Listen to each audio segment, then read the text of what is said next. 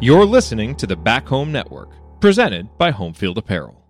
All right, and I'm pleased to be joined now by Spencer McClaughlin, who hosts the Locked On Ducks podcast, where he covers Oregon Ducks sports inside and out. And we have him here to help us break down potential IU transfer addition Kel'el Ware. If you're watching this, then you know what everybody expected to happen probably did happen, which is that Kel'el announced for Indiana. And as we always do, we want to get the insight of people who have actually really watched these guys play. And so really excited and appreciative that Spencer responded so quickly and was able to give us some time today. So thank you, Spencer, and welcome to the Assembly Call, man. Yeah, hey, great to be here. Appreciate you reaching out, and always down and always prepared to talk Ducks. Excellent. So, I was going through some of your tweets, actually, and I was looking back, and the day that it was announced that Kel'el, and is that the proper pronunciation? Is it Kel'el? Kel'el, somewhere in that range. It kind of floats back and forth, but you got it. You got it close enough. So I was looking, and the day that his transfer was announced, you retweeted it, and you had a one-word reply that was "darn." Was your reply. And it wasn't, outside of the context, because obviously, we haven't watched these guys play, but, we kind of know with Kel'el that he came in as a highly regarded McDonald's All-American, had some flashes, but didn't end up playing a ton, kind of got in Dana Altman's doghouse. There's a lot to unpack here.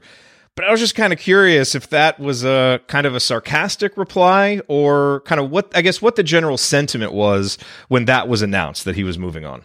Yeah, I mean, at least for me personally, it was not a sarcastic reply. I had hoped he would return to Oregon. Now, I am glad that he's not going to the NBA because, for the kid himself, that would not be in his best interests in my view. And we've seen Oregon bigs go to the draft before they're ready to, and their NBA careers don't pan out as they perhaps could have if they'd stayed in college and developed their games further, right? Because then you're trying to improve against pros before you can, round out your skills against college kids. It's like you go to, a really challenging golf course and you're trying to get better there. It's like, no, you should try and conquer your local muni first, then try and, take that next step up. I'm a big golfer. I'm playing later today, if that wasn't obvious. But so he was a guy who came in, number 8 recruit in the country, second highest rated recruit in Oregon men's basketball history, behind only Bull. And, Bull's career was also disappointing at Oregon, but because of an injury, it shut him down. Because when he was playing, Bull was like 21 points, 9 boards, and 3 blocks a game, somewhere in that range. Ware, on the other hand, and I thought this about him coming in, when I watched his high school highlight reel, I thought, he's got immense potential. Like athletically, there's just not that many people that are built like him. You're 7 feet tall. You can shoot from range. You can run. You can jump. Like it's just a very unique body type. But he came from Little Rock, Arkansas, which was a place where you don't have an immense amount of high school talent. Now, he performed well in USA basketball stuff, McDonald's All-American and whatnot, but still the bulk of his high school playing career came against kids who were just, 6'2", 6'4", right? Like no one is even coming close to this guy. So I thought there might be kind of an adjustment and a transition period, where he maybe comes off the bench or is in more of a reserved role in the early portion of the season. And then he kind of develops as the year goes on.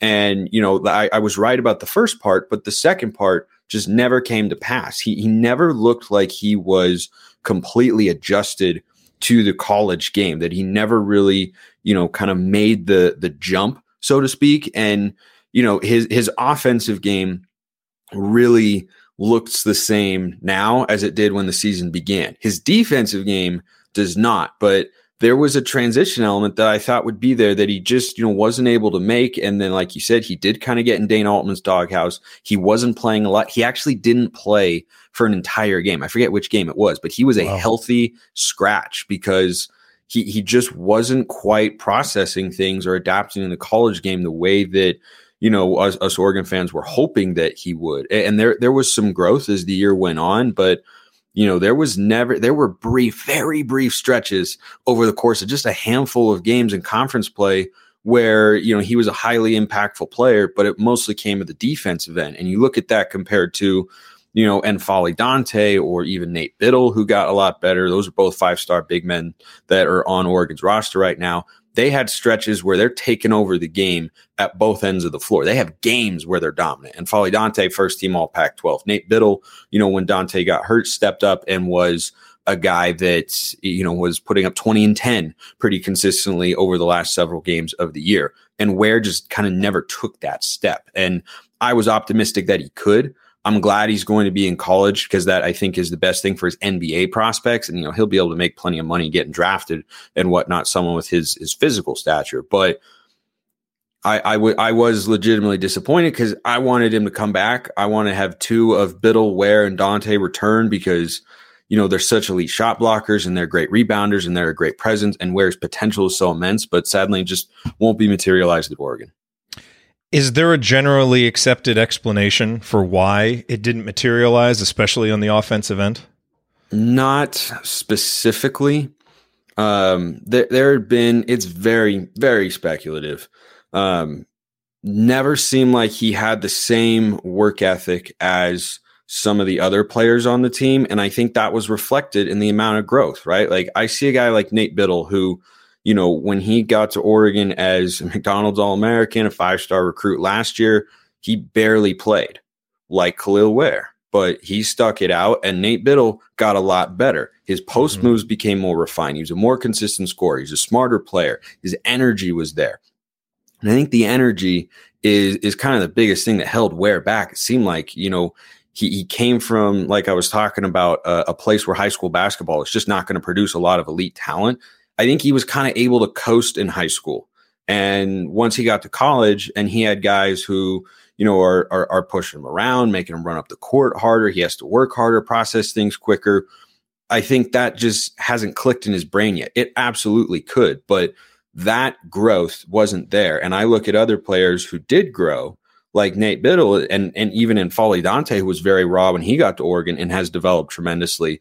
And I say, man, it just kind of seems, with the fact that the coaches are not playing him as much as we all expected him to, I don't know if he's a grinder. Doesn't mean he doesn't work, doesn't mean he doesn't work hard, but I think that from what we saw from his play style and, what the coaches told us with how often he played, wasn't a guy who was putting in the necessary extra time. Because, how else do you say, well, the same caliber of player under the same coaching staff is showing market improvement because he, Biddle barely played last year. And by the end of this season, he's a guy who we looked at and said, if he's our starting center, we're in a great spot next year because he can block, he can do all this sort of stuff. And Ware's growth just wasn't there. So I think, something has to click with him and a coaching staff. And I hope it does to really get him to commit to working on his game because he's been so reliant on his physical traits for so long. He now is in a place where he has to be more skilled in order to succeed at a higher level than what he has shown so far. There's an article from his hometown paper back in Arkansas, and I forget the writer who wrote that. Forgive me. But, he essentially talked about how, just from a personality perspective, Kel'el tends to be kind of a quiet, shy guy. Yep. And, when he got out to Oregon, I guess the coach who recruited him there left to take, I think, a head job. And so, he was kind of there, not on his own, essentially, but, the assistant who recruited him wasn't there. And then he and Altman just didn't kind of click, was the hypothesis anyway, kind of spinning it from Kel'el's perspective, and that maybe a fresh start with a new coaching staff where he feels more comfortable, closer to home, could help to unlock some of those things. Do you kind of buy that as kind of a reason for why things didn't go well and why a new location might be good for him? I do, yeah. I mean, I hadn't seen that piece before. I'm going to read it once we hop off recording. I'll send it to you. That would make a lot of sense to me. I'd forgotten that element about, the assistant that recruited him. I forget his name. I might have been Tony Stubblefield, might have been his name. But anyway, so something like that would make a lot of sense, right? If he didn't click with Dana and the assistant who recruited him wasn't there, if you told me that from the outset, when the season began, like, hey, this happened, I would say the downside of that taking place, the assistant leaving, would be what this season was, which was never felt like he established a role, never felt like he was fitting in, didn't feel like he was getting better in dramatic ways. And he was just kind of out there, and he still played and, had productive moments because of his traits. But like his ceiling is a top 5 pick in the NBA draft. He's not even not even remotely close to that right now at this point. So I hear something like that, and it makes me want to dig further, because that clicks in my head as to, okay, that's why that didn't work. Gotcha. Okay. Yeah, I'll send you the link because it was interesting, and it's one of those things. I mean, you see a guy who's that highly regarded with that kind of physical talent. I mean, because you watch the highlights and it just, it pops off the screen. Yeah. You kind of look for explanations for even his college highlights, the few that there are. I wish there had been more, of course, but like the ones he does have, they pop off the screen. Yeah. Because you see him, catch a ball on the baseline and just go one step, two step, and throw down a tomahawk, and you're like, whoa, there's not a lot of guys on the court that can do that. Or, you see him pick and pop, and you see a guy that tall step out and hit a three, and you're like, there's not a lot of guys that can do that either. But there were just so many other elements to his offensive game that are very unrefined right now. And I think he needs to find the right coach, and maybe Mike Woodson is that coach who can, come in and really shift his mindset to make him the best version of himself, because he clearly wasn't able to achieve that at Oregon, unfortunately. Give us your kind of in-depth scouting report of him as a player. And you've talked a little bit about it, but I'd love to even get a little bit more detailed. And we can start on the offensive end. And I think a lot of fans recognize that he's a versatile guy, kind of a modern center that can step out, face the basket. I think he took 55 threes this season. I think he hit 28%. Was that at all a point of contention, him taking so many threes at a low percentage, or is that just indicative of his skill? So when he was recruited to Oregon, and I was, watching what his skill profile was based on his highlight videos and reading reports and all that sort of stuff, I actually, coming into the year, wanted him to be Oregon's starting 4. I wanted him to be an inside-out 4, because he could play down on the baseline in a zone or on the block for post-ups, free throw line area, but also step out and hit the 3. And I wanted N'Faly Dante to be at the 5 and Oregon to have that sort of length. But his inability to hit open threes consistently, like, he should be a much better than 27% three-point shooter. Almost, 90% of the threes that he took this year were open looks, whether that was on a ball rotation or a pick and pop, whatever the case may have been. He's not taking, step back threes, pull ups in transition with a hand in his face. Like, he's getting open looks, and he only hit 27%. And that's the biggest area where, well, actually, I think the second biggest area where his game needs to grow. Like, he needs to be a better 3-point shooter, because that's how you unlock his full potential offensively. I think that the absolute maximum ceiling in this, he probably can't even go this high because he's an all-time player. But I look at Dirk and I say, okay, look at what Dirk's game was. Trailer threes, pick and pop, post-ups, right? And effective in the mid-range, using his size to hit fadeaways. There's no reason Ware, if he continues to develop that shot, can't have that well-rounded of an offensive game. Probably not able to do it at the level of Dirk, because Dirk is, one of the 15 best players I think we've ever seen in the NBA. I live in Dallas, man. You're speaking my language now. Yeah, I mean, I loved watching Dirk, but like that sort of physical profile here, and Kel'el Ware is more athletic than Dirk was, right? Dirk was kind of slow, stiff. And Ware is slow-footed, but Ware can get up, Ware can block more shots. He could be a better player at the defensive end of the floor. So 3-point shooting just has to improve straight up. And from the start of the year to the end of the year, it did not. He would miss open threes regularly, to the point where, when he put up a 3, I wanted him to take it because he needed to within the structure of the offense, and because I know it's best for his growth and potential, but I was expecting it to not go in.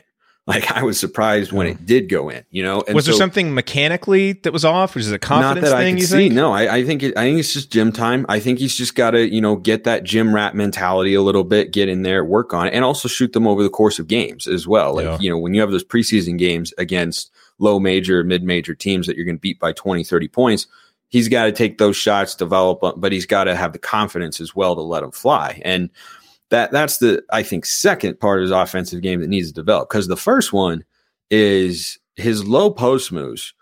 When he fades away, like, he gets a post touch, he's got decent touch around the rim. I won't say great right now. That also needs to improve. And just, again, feels like a gym thing, which is going back to my earlier comments. Like, the growth just really wasn't there from the early part of the season to the end of the season. It just seemed like man, are you working as hard as you possibly can? Because other guys do develop like that, and he just was not.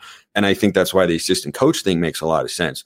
But one shot that he would go to pretty often on the block is a turnaround fadeaway. He could turn over either shoulder, but when he put it up, it's one of those moves that at the college level just pops off the screen because you're like, oh, no, people don't do that, right? And Folly Dante, first team all Pac-12, could not put up a turnaround fadeaway if he tried. Right? Everything he does is 5 feet and in from the basket. That's just kind of his game. But Ware, he shoots the ball kind of up over his head, so he's got a really high release. And, as a Mavericks fan, when you get a 7-footer in the post who's athletic and can hit a fall away, no one can block it. Can't guard it. No one can touch it. And when he made those shots, you looked at it and went, boy, he might be one and done going to the NBA draft. The problem that I saw, though, was he was not particularly efficient on those types of shots. His 2-point percentage this year was, I think, about 53%. Ooh, wow. He was 46% from the field on the season. He was like 53% on 2-point shots.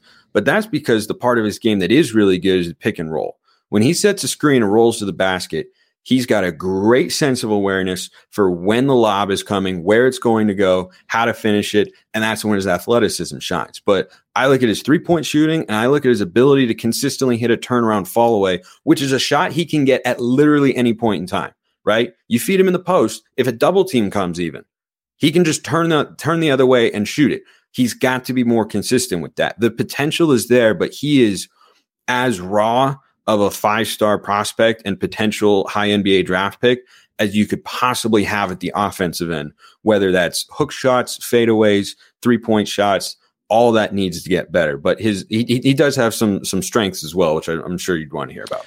I'm just curious contextually, because I didn't spend a lot of time watching Oregon. What was the guard situation like? Was he playing with pretty good guards that could set him up well and were pretty good at making reads in the pick and roll? That was a big inconsistency this year, and I think that actually brings up a great point, which is that he was playing with a 5th-year point guard in Will Richardson, who has been a really good player for Oregon, was a 2 or a 3 for a long time, was ready to be the one, had showed that potential many times, but then he would disappear. And this, last season was a tough year for him at times, but a really good one at times. This year, he was helping Oregon keep their head above water at the beginning part of the season. He was playing well at the beginning of conference play, and then something went wrong. I don't know if it was an injury. I don't know but he lost his confidence. So Will Richardson stopped shooting, which hurt the Oregon offense as a whole. But Will Richardson came almost overly reliant on passing. And I think that kind of helped Kel'el Ware a bit in the pick and roll game, because sometimes Will would give him the ball when Will should be putting up a floater or pulling up from the mid range, right? But I think that he had, solid guard play this year, but I definitely wouldn't call it great because Will was sometimes the only guy. Keyshawn Bartholomew is a pure scorer. Kuznard is a good player, South Carolina transfer, but Kuznard and Bartholomew even weren't healthy for chunks of the season, right? Particularly early. So it was really just Will Richardson. And then early in the year, I kid you not, against Villanova and Michigan State, Oregon was playing walk-ons because they weren't healthy. Brennan Rigsby, a JUCO transfer, wasn't healthy, and Tyrone Williams wasn't healthy. Kuznard was out for surgery he had before the season, and Bartholomew was hurt. So they were down 4 guards. It was Will Richardson having to play 40 minutes or so, and Will is a really, really good passer. But the other thing, too, is Will is not the most athletic guy. He's 6'5", he has good size, but he doesn't have tremendous burst. He's not very twitchy. So I think sometimes, that made him either over-reliant on the pass or not able to make a feed because he couldn't break down a defense the way that you would, like a point guard to, right? He's not like a Caleb Love who, is transferring to Michigan. Yep. Yeah. So he's going to Michigan. He's not like that where, he's going to blow your way with your athleticism. But so just to summarize, guard play that he had, solid, but could definitely be better and more consistent just because of the injuries they were dealing with this year. Okay. Well, that paints a really good picture offensively. And I think part of the optimism with Indiana fans is he'll be paired with a 5th-year senior in Xavier Johnson, who's excellent at making reads, excellent at throwing lobs, which should, I think, help kind of maximize what Kel'el does well. Yeah, that is the best part of his offensive game. Like the lob plays that they drew up for him, that they executed, they were awesome. Big-time highlight reel plays. What about the other end of the court defensively? Yeah, started very raw. And I think one of the reasons that he didn't play as much was he was not understanding defensive rotations. He was out of position many times. But, the encouraging thing from a work ethic standpoint, I know I've, dogged on him a little bit on that front with his offensive game. But the defensive game, I thought, showed tremendous growth because defensively early in the year, he wasn't a liability, but he wasn't exactly an asset because he just didn't always know where to be. And I think going back to the high school talk that I had earlier, he was just used to being so much bigger and faster and stronger than everybody. He could just kind of sit in the paint, not really do anything, and he'd get out of position. But then as the year went on, and this perhaps makes sense because Dana Altman's calling card has always been defense. Certainly has never been offense. Oregon's never had a high-flying offense under Dana Altman, but they've also won a lot of games. Yeah, his defensive improvement was pretty substantial from what I saw. Really? And I watched a good amount. And he became a guy who then understood his assignments better, who was in better positions. And his length and athleticism makes him unlike any shot blocker Oregon's ever had. Like if he'd stayed another year, he could have developed into the best shot blocker Oregon's ever seen. And we've had some great ones. Jordan Bell, Kenny Wooten, Chris Boucher. Like you just go down the list. And Folly Dante is a really good one as well. Where when he does, kind of get beat off the dribble, he's not fleet of foot. He is not very quick, but he makes up for it because he's so long. A guy like Caleb Love could just explode by him and Love could feel like, oh, I got him. I'm just going to scoop this up. But Ware can recover because he is so athletic and his arms are really long. I don't remember what his wingspan is. I actually wonder if that's accessible. Jay Billis has probably got it somewhere, but his wingspan, whatever, I can't find it. It's at least 7 feet, same as his height. Yeah. I think that's what Archimedes told us or someone like that. But he uses it very well. And he would block shots where you'd watch on TV and go, how did he get to that? How did he get to that? And he improves as a rebounder as well. So I think right now he's a better defensive prospect than offensive, and there's a lot of room for growth. But, there were more stretches at the end of the year than early on where he would be the best player on the floor at the defensive end, and it was not particularly close. And you sensed his presence. He knew how to intimidate guys. He could block shots. He didn't foul too often. That was something that I think he did very well. So defensively, ready to contribute and make an impact right away. Offensively, immense potential, but a lot of growth.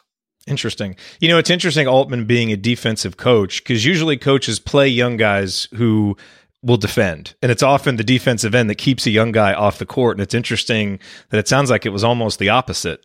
Well, but how his playing time worked this year, it was less at the start of the year. And then it increased more as the season went on. Part of that was out of necessity, but he never had a moment after that healthy scratch where he didn't play in a game if it wasn't due to injury again. And I think that was because of his growth at that end of the court. But he certainly never developed into someone who's anywhere close to his full potential at Oregon. There were very fleeting glimpses of it, and it was mighty impressive. But he's a guy who just, I think because of where he played in high school, if he played basketball in Southern California, I don't think he'd have this problem. But I think this is what he is as a prospect because he's coming from Arkansas, which doesn't have a lot of people, doesn't have a lot of prospects. And you're just, just kind of able to coast through it there when you're that big, that fast, that strong. But now that you're up against higher level competition, he's got to be able to make that adjustment. Let me ask you one more question here. Yeah. And it may be an unfair question that you can't really answer because I know you don't really know him personally. But, obviously Indiana basketball is a huge fishbowl. I mean, this is what we're obsessed with. This is everything, and obviously Oregon basketball is popular, but I mean, Dana Altman, it sounded like he was frustrated with fans, not enough fans showing up for the NIT games. And so it's a different level of attention and focus and scrutiny, I would think, at least the volume of it at Indiana for basketball than Oregon for basketball. Do you have any concerns or questions about how he might kind of adapt to that environment which in Indiana is a little bit more insane maybe than what he's leaving at Oregon. I don't, depending on what the expectations Indiana fans are going to set for Kel'el Ware, if he does end up becoming a Hoosier, and hopefully my information here can kind of, set and kind of temper those expectations. Because a lot of people, more casual fans will say, oh, number 8 overall recruit in the class of 2022, 7-foot center, can shoot. Oh my gosh, he's going to be a dominant player. Like that's not what he is right now, but he's a very quiet kid. And I think that, was kind of a problem for him sometimes at Oregon. Nate Biddle surpassed him in playing time because I watched Biddle go out there and he was just playing with more energy. He was just playing with more moxie. He was just playing with more oomph to his game, the hustle, the grind, the grit, and Ware, he was just kind of out there. And sometimes it felt like he was just going through the motions, and I think that's somewhat a reflection of his personality, he's very quiet, he's reserved, he's not going to show a lot of emotion in that sense. So if you don't, herald him as someone who's going to be the savior of Indiana basketball and carry you to the Final Four, then I don't think the media scrutiny is going to be too much for him. It's not like there's, no coverage or attention for Oregon basketball, but, I talk about far more football on my show than basketball because it's far more popular amongst Oregon fans. So I think there is an element of that. But, the other thing too is the crowds at Matthew Knight Arena this year were somewhat muted compared to, we're not talking hundreds of people. We're talking, thousands and thousands, but not as many thousands as you would like to have, say for a couple games throughout the course of the season. Like Arizona was a great crowd, or Houston, that sort of stuff. But I would love for Oregon basketball to be at a place where it's not matchup dependent. But maybe, that's an element that he's missing, right? Like I've seen the crowds at Indiana. You guys are going to pack the house just about every time, right? Like it's a much bigger deal there. So maybe he just needs more of a home crowd encouragement there. But I don't anticipate, he wasn't a guy who talked to the media very often. I don't think he was focused on it very much. I think he's just, kind of there to do his thing and play basketball, stay quiet and just kind of go about his business like that. So I don't feel like that'll be an issue unless fans, put him on a pedestal that he probably shouldn't be on. Well, we will certainly try and use our platform to make sure that everyone's expectations are responsible. That's why. Yeah, that's right. That's why we're trying to talk with someone like you, who I think can give us the full 360-degree picture, because it's obvious there's a lot of reasons to be excited about this guy. For all the reasons Oregon was excited to get him, a lot of Indiana fans, are going to be excited too. And actually, it's interesting. A lot of what you've said about his strengths and weaknesses actually seem like things. The strengths will really fit in well, and I think some of the weaknesses, there are some elements of things that Indiana does that I think can maybe help hide those weaknesses, or in some respects, and hopefully has a better relationship with the coaches, and some of that stuff is better. But I really appreciate you giving us kind of that balanced perspective on the stuff that he does well, the stuff that he doesn't, and he's a freshman, and a lot of guys make their big jump between freshman and sophomore season, and that'll be and one more thing. I do think it's highly encouraging. We've talked about his mentality, mindset, and approach to basketball and relationships with coaches and whatnot. I think it's highly encouraging that this is a guy who decided to come back to college and say, I do still want to be here and develop my game, before I go to the NBA. Because if he had come out into the NBA draft, he would have been taken in the first round. Just because he's 7 feet tall, he can jump, out of the gym for somebody of his size, and has 3-point shooting potential. Like some team would have said, let's take a flyer on him and, play a 2 to 3 year development process and see if we can make him into a role player or starting power forward or center or something like that. But he decided to come back to college. So I think that's kind of the silver lining here for Hoosier fans, or whoever ends up getting him, on, the mindset and approach. Is he's still here, and that means something. Absolutely. Spencer, thank you so much for your time, man. I really, really appreciate it. For the crossover fans, for folks who do pay attention to Oregon sports that are in our audience, what's the best place to find you?